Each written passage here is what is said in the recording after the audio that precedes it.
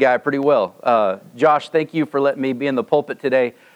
Just in light of what Mark said, where you at, Mark? Just in light of what he said about me, I'll say this. I don't always say what I mean, but I always mean what I say, and I stand by what I said. I stand by what I said. Hey, I just wanted to begin by saying thank you. You guys have been generous, so generous to Valley Life Church in Surprise. One of the first people that I talked to when I thought that God was calling me to plant a church was your pastor, Josh. And we spent a lot of time in your driveway. We would go to meetings in Oklahoma City, and I would sit in his driveway and take up his time. He's trying to get out of the car, and I'd say, one more thing. What do you think about this? And so I have loved the way that our churches have related to each other as friends. Me and your pastor are friends. I don't know if you know this, but just to give away some church planter insight, there's a lot of churches that want to help a church planter because they get to put the picture on the wall and check a box and say that they're planting a church. And then there's a lot of church planters that look for churches to help them simply because they want your money. And what we have is friendship and a partnership and a relationship. And so the most helpful times have been times that I've been able to call your pastor and say, so elders, how do I do that? Who do I pick? What does that look like? How did that go for you? And he'd say, well, let me tell you about my elder. I'm just kidding. He wouldn't say. I mean, he might. I mean, he didn't. And if he did, I don't think I'd tell you. Maybe, I don't know. I might tell you. Anyways, but it's been helpful. This is a helpful partnership, and we're grateful and we're thankful. And I thought before we begin, I would tell you about some of our baptisms that we've recently had. I, about 6 months ago, met a lady named Karen. And by the way, what's really cool is I've got like people from Ryan. I've got people from Surprise here. I've got members of my church, covenant members of Valley Life Church here. Just surprised me today. They were coming back on I-40, and it's really good to see the Vigoritos here today. I got my mom here. So like always, if there's like a photo op that happens while I'm preaching, it was not my idea. I did not sign up for that. That's just, it's happening right now. Anyway. So like when I really get after it and you hear, oh, that's my mom. That's totally her. So anyways, but it's neat to have everybody here today. But I want to tell you about Karen. Karen Halleck. We met Karen about 6 months ago. She was from Alaska, and she was strung out on meth and in an abusive and addicted marriage. Her husband was addicted to meth, and the only way she knew to get away from that was to get out. And she left Alaska and landed in Texas. I don't know how that happens. But anyways, she went to stay with her brother who was starting a church down in South Texas. She heard the gospel and believed that. And then as she was leaving Texas for Arizona to get out on her own, her brother told her, I don't think that you should do that. I don't think you should leave here. I think you're running from God. And she said, with the limited theology she had at the time, God's everywhere. I don't think I can do that. I don't think I can practically run from Him. And so when we met Karen, she was brand new to faith. We've been able to disciple her and see her baptized. We've helped rehabilitate her, get her back on her feet, help her find work when she landed in one of our community groups. And we spent countless Tuesday mornings praying for Karen to find a job and stay sober. And by God's grace, she's walking with Jesus. She's sober. She's working and is at Valley Life Church almost every single Sunday. When I first met, I want to tell you about Sheila Dougal. When I first met Sheila Dougal, she had been a part of a church plant. And in our city, church plants come and go. I've told you about, I think last time I was here, how difficult it can be, how hard ground it can be. And I'll get asked sometimes, like, how do you do it? Like 5 years in, how do you still have a church? How is it growing? And I'll say two things. So take notes. And I'll tell them, Cody's heard, where's Cody? He's here somewhere too. Yeah, there you go. Cody can attest to this. But I'll say, okay, number one, write down, don't screw everything up so bad you have to close the church. They're like, are you serious? I'm like, yes, write that down. Great. Number two, don't quit. That's it. That's the two things. Don't mess up and don't quit, and there will be fruit eventually. But anyways, Sheila was a part of a church plant that failed, and she was trying to test this new church that we were when we were still meeting at a school. And she was afraid that we wouldn't be around in 18 months. And I was afraid we wouldn't be around in 18 months. We were all afraid. But when I met Sheila, she was praying that Jesus would save her atheist husband, her atheist oldest son, and then her youngest son, who was just not a Christian. He wasn't necessarily atheist, but he wasn't a Christian. And so we started praying for Sheila's family. And we would pray that Jesus would save Ryland and Connor and James. And then Jesus saved Ryland. And so then we started praying that Jesus would save Connor and James. And then Jesus saved Connor, her oldest son, and we baptized him just a month ago.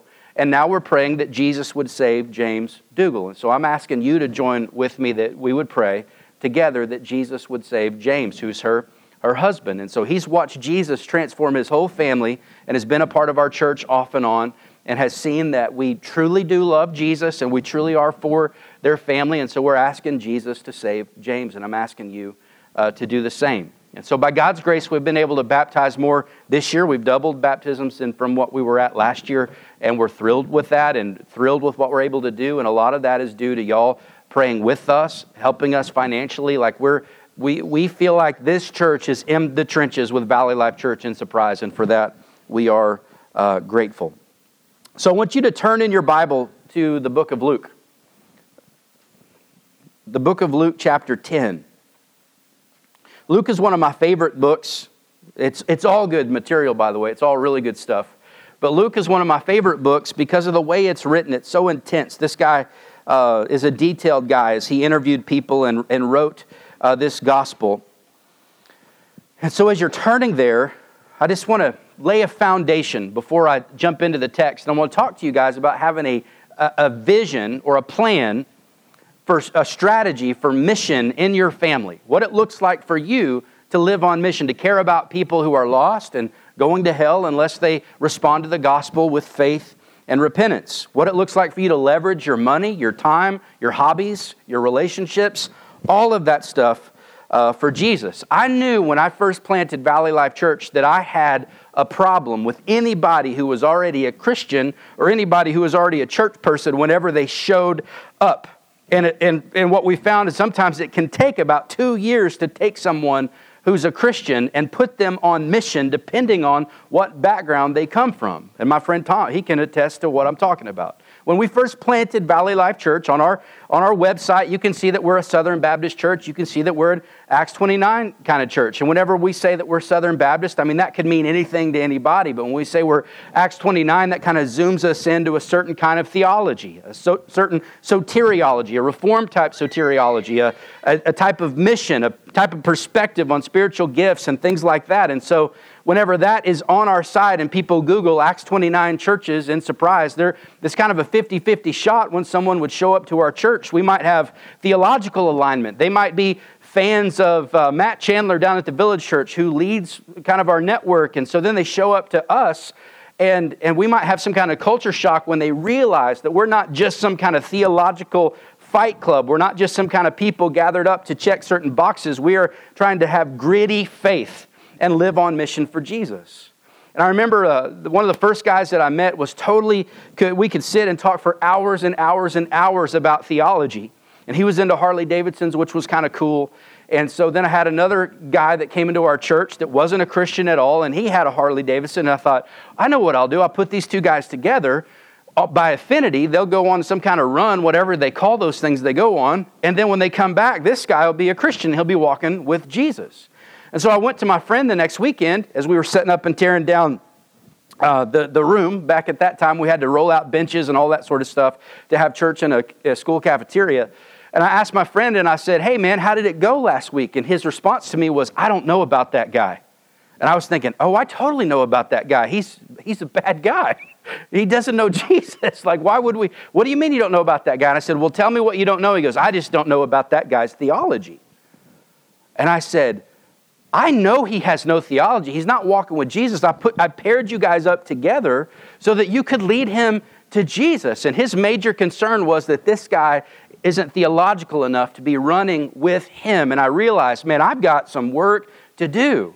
That theological alignment is not going to be enough to move the mission forward as we planted Valley Life Church. And so I constantly bring our people back, and Tom and his son could probably stand up and preach this part of the sermon because they probably hear it so much at our church. But Jesus has called us. If you've been saved from hell, if you believe in the life and the death and the resurrection of Jesus, that you are a sinful person, you're sinners by nature and by choice. It's in your DNA, it's who we are, and it's what we do, it's what we touch. And for the gospel to be good news, it has to first be bad news. And we realize that we're stuck and ruined in our sins. We cannot save ourselves. And then the good news of Jesus is that he lives a life of perfection without sin. He accomplishes righteousness, not just morality. So moralism is whenever guilty, bad people do good deeds. But righteousness is when people who are in right standing before God get everything right. And there's only been one guy who's done that, and his name is what? Jesus. Jesus has done that. And so for a Christian, we are someone who trusts, I like to say faiths in, turn faith into a verb. We faith in Jesus. In his life, he lived a righteous life, accomplishing righteousness, and he gives the credit for everything that he did right to anybody who would trust in that work. And then he goes to the cross and dies in our place for our sins and because of our sins. Because he dies, he atones for the wrath of God. There is no be cool man approach to sin in the throne room of heaven. Because we have sinned, someone had to die. It's supposed to be us, but Jesus goes in our place, absorbs the wrath of God against sin. So with Jesus' life, he accomplishes the righteousness requirements that are needed to have a friendship or a family relationship with God. With his death, he accomplishes our forgiveness so that our sins can be paid for in full. And with his resurrection, he accomplishes victory over Satan, sin, and death. And so I'm an oversimplifier, and I see three things that Jesus has saved us from, to, and for. He saved us from hell. Like really, I feel the weight of that. I deserve hell by the things that I've thought, done, and loved. And he saved me from a destination, an eternity separated from God, an eternity in hell. I believe that with all my heart. And I believe that he saved me to the church. There's no rogue Christianity. It's just not me and a podcast and a Spotify playlist of Chris Tomlin getting down with Jesus by myself. Like I'm saved to a church. Whether I like it or not, Valley Life Church, that's my people. Jesus has saved me to those people, and we're together. There's the church all over the world. There's the church local, and if he saved you from hell and you're a part of this church, he saved you to this church. This is your family. And I think if we're not careful, we leave it there. We're saved from and we're saved to. We kind of leave it alone. But we're also saved for the mission of Jesus, to leverage our relationships, our friends, our finances, our hobbies, all that sort of stuff for the mission of Jesus. And so at our church, we talk a lot about the two mandates that we see in Scripture, the cultural mandate and the missionary mandate. The cultural mandate is found in Genesis, the first couple of chapters, when God creates Adam and Eve and they get to be naked and it's not weird and it's awesome, okay? And then they sin against God, sin enters the world, and then nakedness is weirdness, and I totally get it now. You know, it's weird now. So anyways, they sinned against God, they broke the world, we have a curse, our bodies fail, our hairlines go backwards, our waistlines get bigger, all that sort of stuff. Because we have broken bodies in a broken world, and because of our cosmic crimes, our treason against God, we deserve sin. But in the midst of all that story and narrative, God has given us a mandate that we would take the earth and be fruitful, multiply, fill it, and subdue it. And whether you love Jesus or not, all human beings vocate one way or another. Or should. If you don't, you should. We're supposed to take the dirt and turn it into ranches. Take the dirt and turn it into wheat pasture. Take the dirt and turn it into iPads and iPhones and technology. And take the dirt and turn it into homeschool, charter school, public school, private schools, skip school. I don't care. Do something about education. Turn it into knowledge. Take the dirt and turn it into culture. Make music and the arts and all of that stuff. Take the dirt, take this world, and let's make it better. Leave it better than how we found it. We've built cities. My city only exists because of air conditioning. Someone made air conditioners so we can now live in Phoenix without dying. Okay, my favorite movie is Tombstone. And I don't know how in the world people stood it that long before the air conditioner. Anyways, so I think in our perspective, we love Jesus, we get saved, we find a church, we get jobs, we raise kids, we send them to college, we pick careers, we do all of this sort of stuff. And then if you're like me, I kind of grew up thinking that mission is what the socially awkward people went and did in Africa.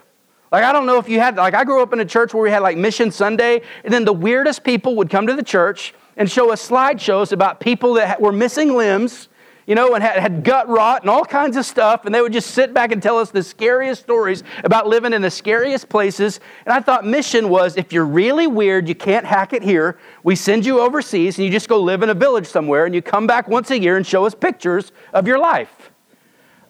Okay, so who knows what I'm talking about? All right, yes. I thought that's what mission was. And so I thought, so we're saved and then we're set apart. And I kind of grew up in this culture to where me and Josh were teasing about this, told him I was bringing him a shirt. And he was like, what kind of shirt are you bringing me? And so I grew up, my friends in high school wore Abercrombie and Fitch shirts.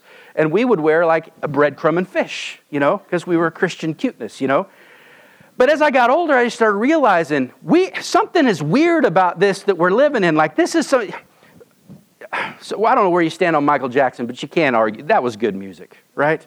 Jackson 5, who can ride with the Jackson 5? Go with Thriller. I know then Beyond, it got really weird. Sorry about that. But it's good music. And then who knows who Weird Al is? You know who Weird Al is? So Michael Jackson would write a song called Beat It. Weird Al would write a song called Eat It, And just wear a fat suit, all that sort of stuff. We'd laugh at it. And as I would look back on 80s Christianity, it's we would just take culture and make a parody of it. We would make a parody of whatever mainstream culture would do. And I heard this story. Martin Luther gets quoted as saying it. I don't think he actually said it, but I'm going to go ahead and tell it because I love the principle. But he would say that the Christian shoemaker doesn't best do his job when he puts little crosses on a shoe, but a Christian shoemaker does his best job whenever he makes really good shoes. Okay? And so here's where I'm going with this. As we look in Luke chapter 10, we are called to a cultural mandate. We are called to be set apart. But the thing that's supposed to most mark us as God's people is not just that we're really successful in business and we don't go to the movies, at least not in public. What marks us is a compassion for people that are going to hell, a compassion for people that have needs, and this idea of mission, that we are leveraging our resources and all sorts of things and using them in a way that are different than everyone else in the culture. I heard C.S. Lewis speak one time about generosity and giving, or I didn't hear him speak, I read it, something that he said. And he said that if your life looks the same as your friends who don't love Jesus, you're in the same tax bracket, you're eating at the same restaurants, taking the same vacations, you have the same size house, everything looks exactly like those who are not walking with Jesus, then you are greedy and stingy. Because you should have things that you cannot afford to do because you're funding the mission of Jesus. There are things that should be different about our life. That's just a financial application. There should be things that are different about our weekends, things that are different about how we use our living room and our kitchen table and all that sort of thing. And so in Luke chapter 10, I already preached a sermon, sorry. Luke chapter 10, if we only had Luke chapter 9, if we didn't have Luke chapter 10, then we would think that mission is a vocation. It's for those who are W-2'd by mission boards and local churches and all that sort of stuff, because in Luke chapter 9, Jesus takes his 12 disciples and he sends them out on a similar mission, tells them to go and pray for the sick, heal the sick, preach the gospel, all that stuff, and come back and tell him how it goes. But then in Luke chapter 10, he gathers up 72 people. We don't know their names. They're followers of Jesus. They're disciples of Jesus, but they're not apostles of Jesus. They're not writing books of the Bible. These are people following him around, and he commissions them and he sends them out on mission. This is kind of like a trial run before he sends Holy Spirit to the church in Acts chapter 2 and then commissions us all out to go. But this is like a little picture of what mission looks like. It's a little pilot test. Some of you in business or maybe even church, you've piloted discipleship programs or piloted things. This is a pilot mission test for mission. So look with me in Luke chapter 10, and we'll see some strategies for mission for our families. After this, the Lord appointed 72 others. We don't know this for sure, but if you go back to the table of the nations in Genesis chapter 10, it's believed that there's 72 nations represented. And so what we're catching here from what Jesus is saying is this is a global mission. Like what he's calling us to is a global mission with local expressions. And so my church in Surprise looks a little different than your church here. And I got to go to Israel about a month ago, and the churches in Israel look quite a bit different from our churches here. Like I didn't see anywhere to plug in a guitar, but I think they still love Jesus. I think they're doing fine. So it's a global mission with a local expression. He appointed 72 others, just the others, like y'all, others like you, others like me. We don't know their names. And he sent them on ahead of him, 2 by 2, into every town and place where he himself was about to go. And he said to them, the harvest is plentiful, but the laborers are few. Therefore pray earnestly to the Lord of the harvest to send out laborers into his harvest. Go your way. Behold, I'm sending you out as lambs in the midst of wolves. That is not a killer halftime speech, okay? But it's truth, and the truth will set us free. So before I talk to you about missionary tactics that Jesus is going to give the 72, once we get into verse 4, I want to talk to you about the nature of mission, the nature, the essence of what it's like to live on mission for Jesus. And when I say mission, the idea of making disciples and planting churches, the missionary mandate. The cultural mandate is multiply, fulfill the earth, subdue it. And the missionary mandate is go, make disciples, baptizing them in the name of the Father, Son, and Holy Spirit, teaching all the things that Jesus taught, and he promises that he'll be with us as we do it. And so there's three things that I see in these first three verses that I just want to pull out, and I want to move quickly because I took a lot of time in my intro, and I've got 45 minutes, and you're going to get hungry and all that sort of stuff, so I'm going to do my best to move quickly. But the three things that I see here with the nature of the mission that Jesus is calling them to, and that has implications for us, is number one is friendship. That friendship is vital. Friendship is important. And I don't just mean friends about cattle, friends about horses, friends about football, I'm not talking about affinity, I'm talking about mission. Someone in the trenches, like gritty faith. Like car wreck, we lose our kids and we stand on the promises of God together. We're in the thick of it. Like kids who heard the gospel, we thought they loved Jesus, now they've expressed that they have no faith, and we're praying, and there's people that are going to come around us, and we're in the trenches, not scared by circumstances, not shaken, but faith-filled, true to Jesus and true to one another. He pairs them up 2 by 2. Friends about Jesus, friends about mission. When you're friends on mission and not just friends about affinity. See, when you're friends about affinity, friendship works out until someone wounds each other with their words and deeds, and now we can't be friends anymore. What we'll say is, it's okay, but then we unfollow them on Facebook. Not unfriend them because we don't want to make it weird. We just unfollow them, so we don't have to see their face anymore. We don't answer them their text messages back. My daughter would say you leave them on read. They can see that you read the text, but you don't reply, okay? You're welcome. You didn't know that, did you? Friends about Jesus. When we're friends about Jesus, we can be shoulder to shoulder naming our sin rather than face to face blaming each other. And if you're going to live on mission, you're going to get tired. Paul writes to the churches at Galatia and says, don't grow weary in doing good. If you keep it up, you'll have a harvest. Why does he have to tell them not to grow weary in doing good? Because you'll get weary when you're doing good. Mission is hard work and you need friends. By God's grace, I have 25-year friendships. By God's grace, Cody's put up with me for 15 years. And I've got friends I got Dustin, I got Nick in this room, and I think we've been friends for almost 20 years, 18 years, a long time. It's been a long time. And we're not all still friends because we've never hurt each other's feelings. We're still friends because at the center of the friendship is Jesus' life, his death, and his resurrection. And it helps keep you at 30,000 feet in perspective and to believe that my friends are not the things that they have done.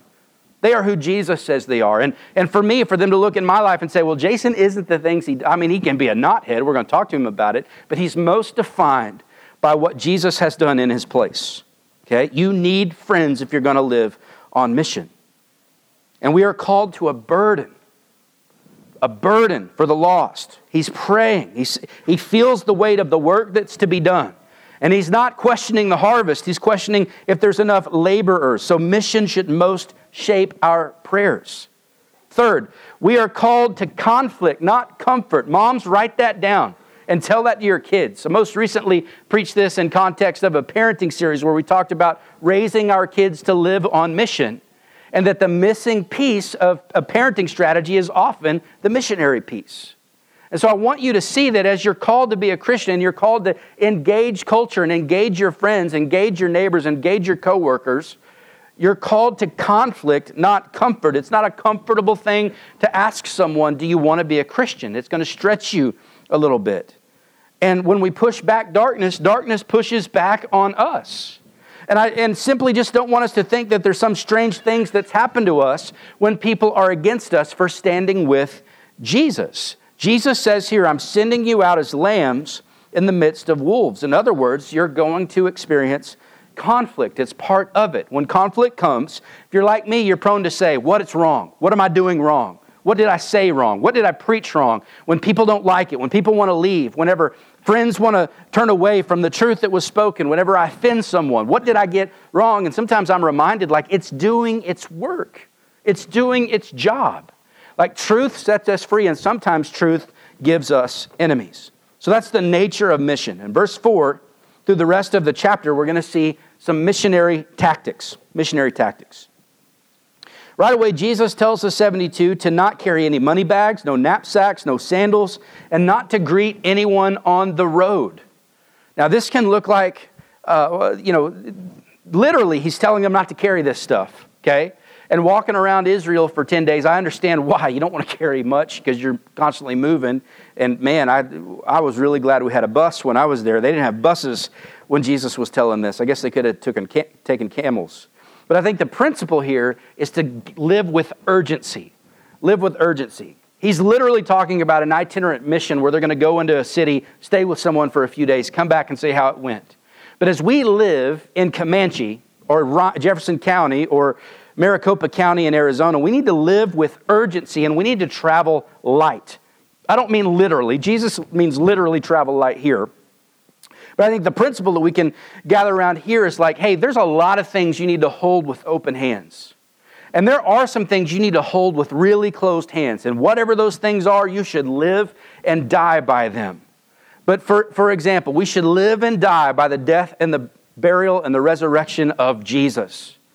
There are plenty of things to debate. There are plenty of things to divide over. All that's good and right. But then we can hold a little more openly than our live and die, our politics.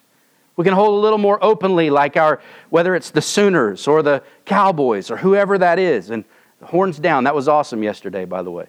I didn't say we don't care at all. We just care open-handedly. Like and if I've seen anything thwart mission, it's when the things we're supposed to have our hands tightly around start to loosen up and open up. And the things that we're supposed to hold a lot looser than we do, we start to hold on tightly to. And the next thing you know, we're dividing up over things that are supposed to be secondary or tertiary things compared to the life, death, resurrection of Jesus. And it's hard. It's easy to amen that as long as one of your little pet things isn't being threatened, But it's difficult. I think that's what Jesus is telling him. And that's why I think he says not to greet somebody on the road, because it's going to seem like it contradicts. He's going to say, don't greet on the road, but then go to someone's house and stay there a while. Okay? And I think what he's saying here is win people, not arguments. I think the application for our culture, or let me look in verse 5 with me. Whatever house you enter, first say, peace be to this house. And if a son of peace is there, your peace will rest upon him. But if not, it will return back to you. And remain in the same house, eating and drinking what they provide, for the laborer deserves his wages. Do not go from house to house. So he says, don't go house to house. Don't greet on the street, but whenever you find a place, and if you guys get along, if they welcome you there and take good care of you, settle in there and stay there for a while. And I think what he's saying here is win people, not arguments. This like the best place for discipleship, the best place for true discussions, if it is about politics or sports or whatever, the best place to talk about our idols and sin and the resurrection of Jesus is, I think it's living rooms and kitchen tables. I don't think it's Twitter and Facebook or even just the water fountain at work. I think it's friendship.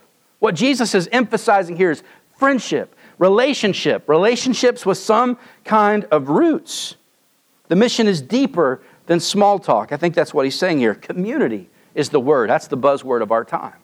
The fertile ground for mission is found in community, your neighbors, your family, those that you have roots with, those who you know, and they know you. Verse 8, whenever you enter a town and they receive you, eat what is set before you. If you're going to walk with Jesus and follow him into other people's lives and plead with God to save them and have engaging conversations with them about the gospel, flexibility is a requirement. Flexibility is a requirement. If it is the gospel that unites people rather than affinity, it's important to be a person who can stretch and not snap. Man, when I was in Israel, I don't know if I want to eat any more hummus for the rest of my life. Cody, how about you? You get all the hummus you can stand? There's plenty of hummus. I don't like hummus, but when they set hummus in front of me, I dip my flatbread in the hummus, and I ate the hummus. When they put the fish in front of me with the eyeballs on it, I ate the fish. I didn't eat the eyeballs, I left those. But I ate it. And there was everything inside of me wanted to say, y'all aren't doing it right. You're just not doing it right. I don't know if you've ever been friends with someone. You just constantly feel like you're not doing it right. You're doing it different than me. This is where, if we can know clearly what is supposed to be in the open hand and what is supposed to be in the closed hands, it helps us find where we can flex, where we can stretch, or where we can snap. If we're going to be a global movement with local expressions and not a local expression to be replicated all over the globe, then we are going to have to be a flexible people, okay? A flexible people as we make friends with people. We're going to have to expect lost people to act like lost people. We're not going to act like lost people, but we're going to expect them to act like lost people. We're not going to try to fix. So to apply that to my buddy that was into Harleys and Martin Luther, he needed to also be flexible to understand this person who's not a Christian clearly cannot think like Luther yet. Let's love this guy into the kingdom, and then let's tell him about those 99 problems he nailed on the wall that one time. Verse 9. Heal the sick in that home, in that house, and say to them, the kingdom of God has come near to you, which is boldness. He's telling them to be bold. Help people, meet their needs, help people, and give the credit to Jesus. When someone asks you, why did you do that? Because I followed Jesus. He would want me to help you. And so here's the thing. Here's what I noticed, here's what's supposed to be different about me and my family.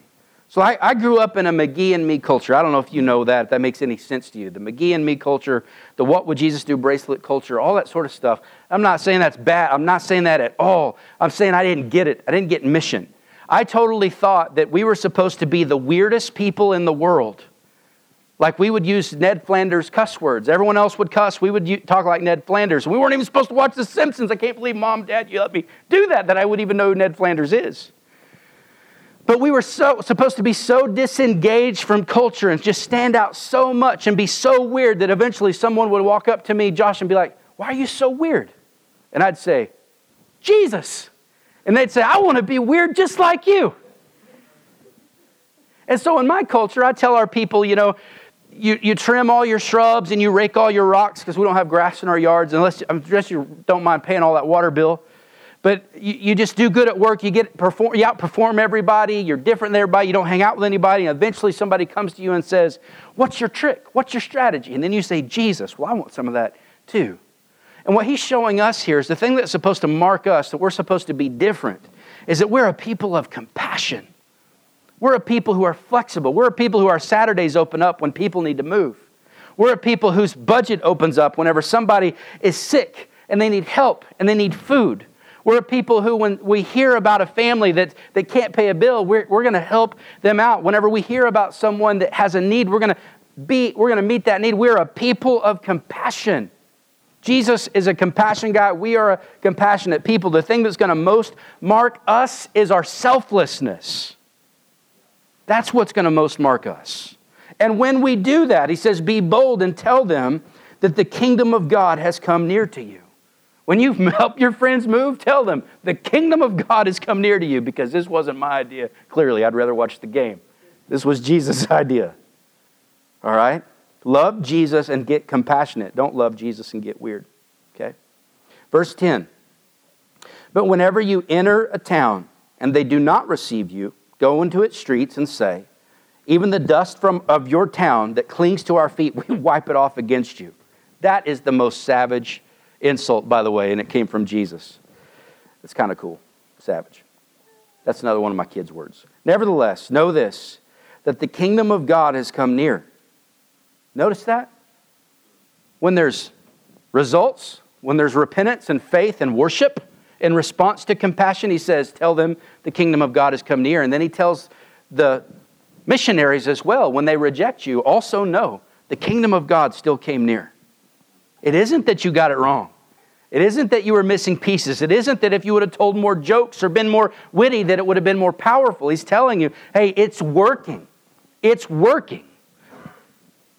And then he says, woe to you, Chorazin.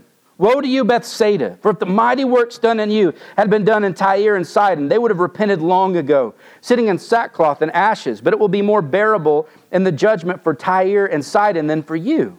And for you, Capernaum, will you be exalted to heaven? You shall be brought down to Hades. Sounds like Wyatt Earp and Tombstone, don't it? The one who hears you, this is powerful. The one who hears you hears me. And the one who rejects you rejects me. And the one who rejects me rejects him who sent me. The gospel is powerful. And it leads to two powerful responses when we share the gospel, the good news that Jesus died in our place for our sins. The two responses, number one, is repentance. Repentance. Notice that he says, those who hear you. And so he's emphasized a lot of demonstrating the gospel and a lot of compassion. And it's so assumed. I don't want us to miss it though because it's assumed. He says, let the one who hears you. When you start talking about the kingdom of God, you start telling the gospel. I heard someone say that phrase about share the gospel and if necessary use words. That's like feed the starving children and if necessary use food. It's ridiculous. The gospel is most powerful when it is declared. And so what he's saying is when you declare it, when you speak it, when they hear you talk about the kingdom that's near, there's two responses. Number one is repentance. And repentance is whenever you are being changed by the Bible.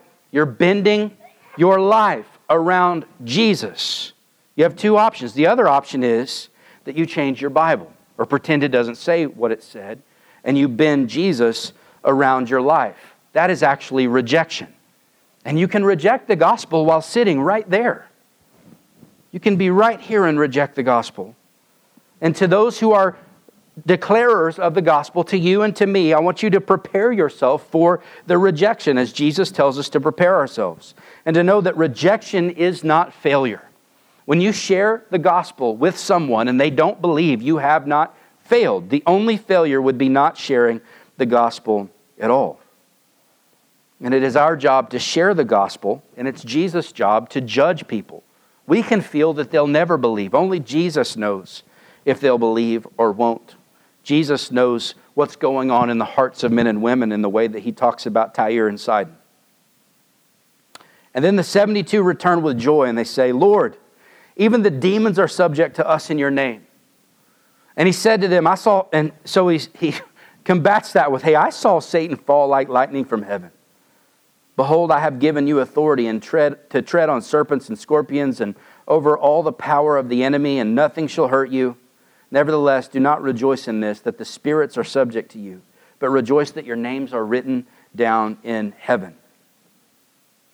And so we get to have joy in the mission. Like that is the essence of the gospel here, that your names are written down in heaven. Enjoy that. What does that mean? First of all, we can enjoy that people will be changed. People will repent. You have friends that want to be Christians. They are waiting for you to say, do you want to be a Christian? They really are. And there's joy because the power comes from Jesus' performance and not our own. I want you to notice that as they come back, here's the way I imagine this. I imagine that some of the 72 come back and they are just exhilarated.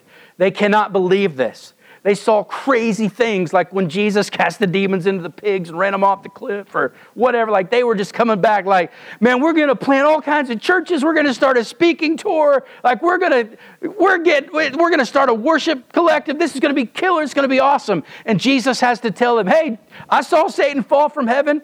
And he was saying stuff real similar to this when that happened. Settle down, man. Be humble.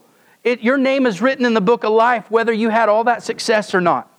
Your name is written in the book of life. It's not based on what you can get done. It's based on not me, I'm the preacher. I'm imagining Jesus saying this, what Jesus can accomplish. And then I imagine some of the 72 coming back with their tails whipped and just feeling like, man, I literally got whipped in that town. Like someone whipped me and beat me up and said, I'm blaspheming Moses. And someone else, I prayed for them. I prayed for their sick family and nothing happened. And I went and I talked to this guy about Jesus and they wouldn't believe. And I imagine some of them, and they come back and he says, hey, your name is written in the book of life. You didn't get out there to impress me. I sent you out. You guys aren't going out there as the heroes of the story. You're going out there telling everyone else who the hero is, and that's Jesus. And that's the thing for us to remember, is that our names are written down. And here's what I want to leave us with, is this, that grace should motivate. Grace should motivate us. If we remember what we're saved from, the hell that we deserve because of our sins, then we can be motivated to what we're saved for. And when we gather in the church, we can do these things. And I'll leave us with this. 4 things about missionary living. I get told that I'm not real easy to take notes to. And I always say, I'm probably not going to change. But here's a list. Okay? The list is going to help you. Here's a list. Okay? Tom laughs because he knows exactly what I'm talking about. Here's a list. Number 1, out of what we've heard, make mission one of the things, if not the thing, that we are most concerned about in our family. Yesterday, I'm texting my wife, Carrie. Some of you met her, and we're just talking about, are we really most concerned with mission? Almost any time we have trouble with our kids, or we have trouble with our money, or we have trouble with any relationship going on, we can usually see where we've drifted away from mission. And if we would just get on mission, it kind of sorts everything else back out. Who knows what I'm talking about? We need to be going in a destination. We need to be traveling somewhere in these relationships with our money, with our time, with the way that we're raising our kids.